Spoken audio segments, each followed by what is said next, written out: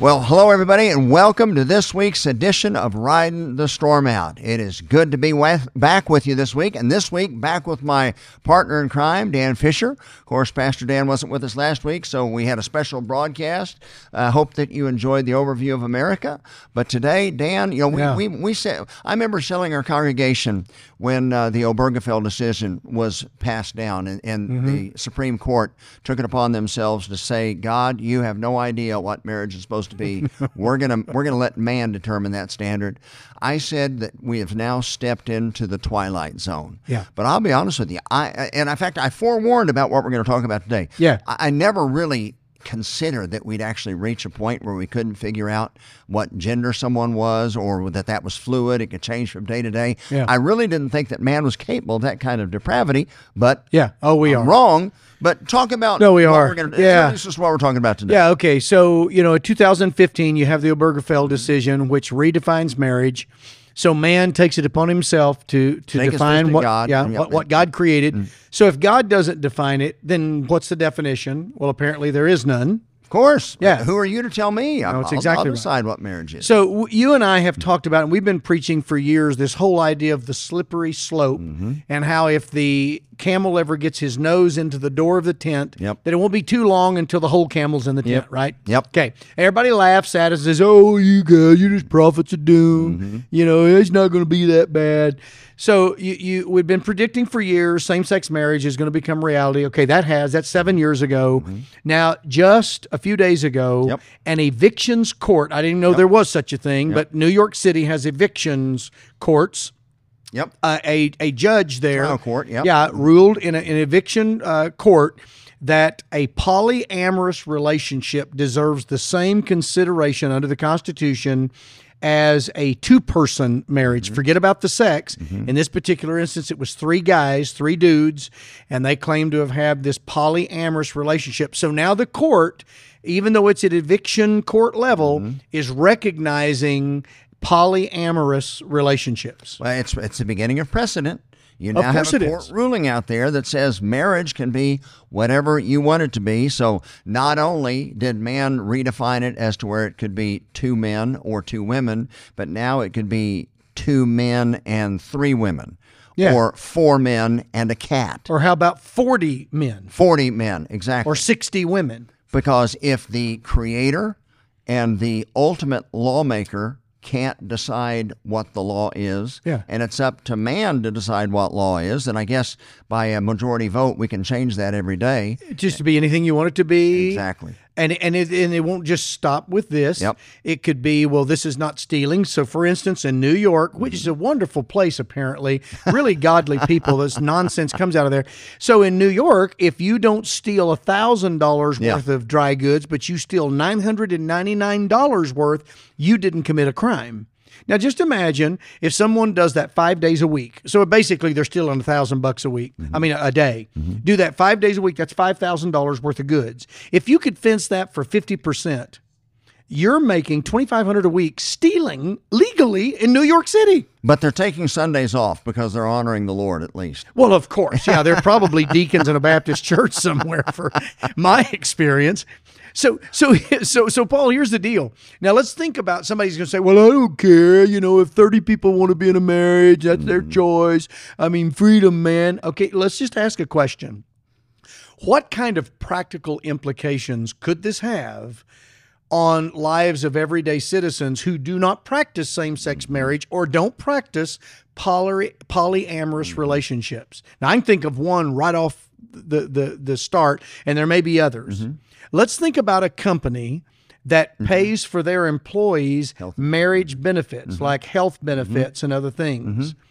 Does that mean that eventually, if you were still running Blair Vending and you offered family benefits for one of your employees and he or she happened to be in a 40-person marriage, you got to cover all those people? I'm legally married to the entire city of Edmond, so you've got to cover 90,000 people now. Hey, that's a way to beat Obamacare, though. No, that's exactly right. But if you think about it, Paul, if polyamorous relationships become protected by the U.S. Constitution, then wouldn't practical things like family benefits have to cover all of the people in that family? It would have to be. It would have to. So what's that going to do to just a typical business who can barely afford to pay family benefits for the few employees they have? What's that going to do? It's going to tank it. Yeah, they're Absolutely. going No to go out way. of business. No way. That's exactly right. So when people say, "Well, this is New York, it doesn't affect me, and I'm not going to do this," see, you can't. You don't live on an island. These things affect us. Yeah. Folks, we've stepped into the insane asylum. Yeah. I mean, we are truly in the twilight zone. So, what can we do about it? And of course, I would tell our pastors that are listening, we can't affect New York City. I mean, we're here in Edmond. We have very little impact in Edmond. Well, we probably don't. We don't send missionaries to New York, though. I can tell you that. No doubt. That's a foreign land. But I think one of the things we've got to do is we've got to be adamant about absolute truth within our own families, raising our children. That's exactly right. And as pastors with the congregations that God has entrusted us with our flocks. And if we have enough pastors that stand up for the truth across a community or across the country, we can at least defy the spread of abomination. Oh, exactly. But here's the thing, Paul. If pastors do not preach this adamantly, now I mean adamantly, this is what God says, and there's no varying left or right to this. God says marriage is one man, one woman. Period. And we don't preach that adamantly. Some of our people are going to think, well, the Bible's not really clear on this. And, we don't know. We probably need to give a little slack to these folks. And I love the people that say, well, Jesus never talked about, well, first of all, he did. He did talk Read about Matthew this. 19. But the reality is, where was the Word of God? Did it begin only in the red letters in the Gospels? No, of course not. not. It began in Genesis 1:1. Yeah. And ends in Revelation 22. So, in fact, Jesus did talk about all of this. And Jesus even said that if you'll search the Scriptures, which you and I know is the Old Testament, you'll find me, because they speak about me, and yet you've got preachers, well-known preachers like Andy Stanley, saying that you need to chuck your Old Testament, just get rid of that, and that way we can have Christianity with amnesia, and we don't know who we are, why we are, and what we are. We just kind of following these red letters here. Yep, that's no doubt. So we have to be adamant then in the midst of something like this, so that our people don't hedge, because our young people are going to hedge. And the reality is, there is truth, and it applies to all of us. Yeah, God did define marriage. God did create two sexually compatible beings on purpose. So one of the things that I think we have to do as Christians, of course, with the proper understanding of who's in the room, but if our kids aren't taught biblical truth of sexuality, they're going to be curious. When they hit puberty, they're going to be curious. They're going to say, why do I feel the way I do? Why is my body doing what it's doing? If we don't teach them biblically what God has created us for, then their only recourse is to learn it at school or on the internet or from some depravity like this. No, that's so right. It's imperative that we as pastors, we teach comprehensive. That means every area of life. Biblical worldview. That's right. What does the Lord have to say about this area of my life and that area of my life and that area of my life? Sadly, we ignore most of that as we do. have through the years. But not only that, Paul, even we have to teach proper heterosexual that's right. attitudes about sex. Because why does a young man and young woman, why shouldn't they just have sex on their second or third date? I mean, they feel the urge, the hormones. Consistent. It's exactly right. Yep. So there's a reason why, and God says, because it's sin. So it'd be the same reason that I would tell my little 1.5-year-old grandson, don't touch that stove.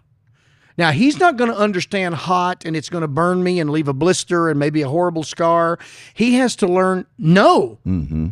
No, do not touch that. Now, as he gets older, I can explain to him why, but I just got to tell him, no, you do not touch that. And so sometimes I fear that modern pastors are afraid to just say, because God said so. Yeah.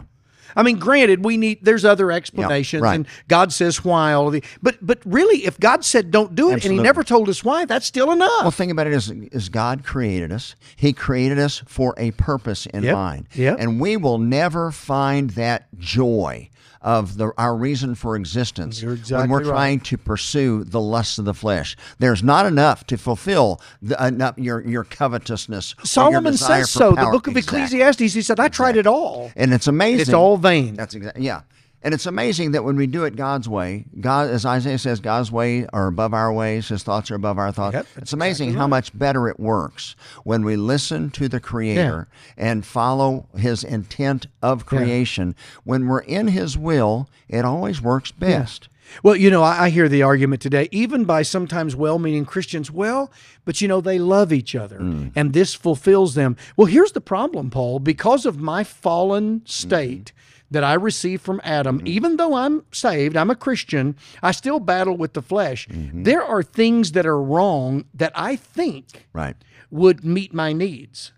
Now, maybe momentarily they would, but Scripture goes on to say, but Dan, the end of those brings death. That's right. Even if I don't go to hell over it, it's going to bring death to a part of my life. And so what pastors have got to do is we've got to cut through the fog of, they love each other, or this is fulfilling for them. Doesn't matter. It might actually satisfy the flesh for a little while. When the Bible talks about Moses, it said that he chose to experience the afflictions of the people of God than to enjoy the pleasures of sin for a little while or for a season. That's right. So no one's arguing that to just follow your flesh isn't fun for a while. But ask a 90-year-old who has followed the lust of their flesh for their whole life, is it worth it when you're 90? And the reality is we have redefined, quite frankly, not just in America, but I'm sure in Western civilization, we have allowed this compromise to be taught.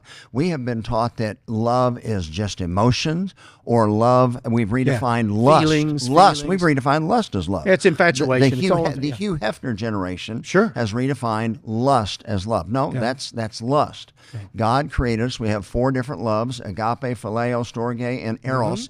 Eros is the intimate. That is that erotic. Yeah. But God created it to be held holy. In fact, Hebrews says it's holy. Yeah. Hebrews 13:4, that marriage and is honorable among all men, and the bed undefiled. But whoremongers and adulterers God will. But it's only a fraction of love. Oh, yeah. It's even out of the 4 words, it's 1/4. That's it. And see, it's not. They're not taking these. They're not basing it on that agape foundation of love. They're basing it on lust. And the perfect example of how love is not always a feeling is the Bible says, "For God so loved the world that He gave His only begotten Son." And when Jesus is in the garden, He's saying, "Lord, if there's any other way." That was not something that Jesus wanted to do in the flesh, but the Bible says, but because of the joy that was set before Him, He endured the cross, despising the shame. And we just have to understand that sometimes just because somebody loves something doesn't mean it's always the right thing to do. Buddy, before we close up, you have preached before in our congregation about Romans 1 and reprobate mind. Tell the audience, what exactly does reprobate mean in that situation? Well, in Romans chapter 1, Paul gives the characteristics of a culture that has just turned its back on God. And eventually, Paul says, and so for that reason, God has turned His back on that culture. 3 times he says God gave them over. And the last time he says He gave them over to a reprobate mind. And literally what that means in the original language is a mind that does not think properly. It just cannot function properly, which means it can't function the way God designed for it to function, a reprobate mind. And I really believe, Paul, that that's why we're seeing this in our culture. I think we're a Romans 1 culture, and God has turned us over to minds that just will not think properly. Along those lines, I texted a preacher friend of mine, actually, that leads he's a priest at a Catholic congregation here in Edmond, but he's a bold warrior. He had called down to the OU Medical Center to talk to them about this gender-affirming care. And he's trying to reason with the person that he's communicating with on the phone. And this person is approaching him as if he, as a minister, doesn't know what he's talking about. They're providing gender-affirming care by taking 12-year-olds and binding them, cutting their breasts off, castrating them. That's gender-affirming. No, that's not. That's child abuse. Yes. But the modern mind says, oh, no, that's gender-affirming. Yeah. I would say that's a definition of the reprobate mind. I guarantee. And Paul, the Bible is very clear about this, where whether we agree with it or not, there's a payday someday. Absolutely. And God is going to judge this world, and Yep. those who are lost are going to hear the worst possible words they could ever hear. Depart from me, you worker of iniquity. I never knew you. And they'll go away, the Bible says, into everlasting judgment, into a place called the lake of fire. You know, the Bible says that we as believers will give an account to God one day. That's exactly for right. how we have responded or handled what He has entrusted to us. Yeah. Not all of us have the same calling. No. But have we been faithful to what God has entrusted to us? So whether we have a family of 4, maybe you're a mother with 3 kids and a husband, or you pastor a church of 50, or you pastor a church of 5,000 or 50,000, we are responsible to faithfully handle what God has entrusted That's right. to us. Preach the truth, teach the truth, no matter what. We better be making disciples of our That's right. congregation in every area, and this is one. It's amazing that well, think about it. We were both born, when were you born, 1960? 59. 59, I was born in 63. Yeah, you're just a child. I never thought we would be seeing the things that we're seeing in this world. No, but I'll tell you, for the last 25 years or so, you and I have been warning Yep. that this is where we're headed. And I think this is not the end of it. Oh, no. There's going to be worse. Bestiality's next. Pedophilia is next. As it was, well, that's now, pedophilia is now, they're demanding it be redefined as I understand. a minor attracted person. Yeah. And understand the logic here. If God created them that way, then they can't help themselves. No, that's right. Oh, well, he's homosexual, but God created him that way. No. I'm very clear in Scripture. God did not create them that way. But if that's logical, if that's true, then why can't a person be married to 3 men and 4 women? Or why can't a person be attracted to a minor if it's God's fault He created us that? And Paul, the average preacher, will not say that. We better. He just will not. Well, no, you're right. He better. Well, that pretty much wraps it up, man. You and I can exhaust a subject faster than anybody I know. Well, it doesn't take long to exhaust me. I can tell you that for sure. Well, buddy, it's good to have you back. It's good to Glad be here. we're able to be back on the air this week. Thank you for joining. Anything you want to add? Oh, no. Well, no. Thank you for joining us for this week's edition of Riding the Storm Out. And until next week, God bless you. God bless you. And pray for our next training camp in Coeur d'Alene, Idaho. Coeur d'Alene, Idaho, the 16th of October. God bless. Yeah, God bless you.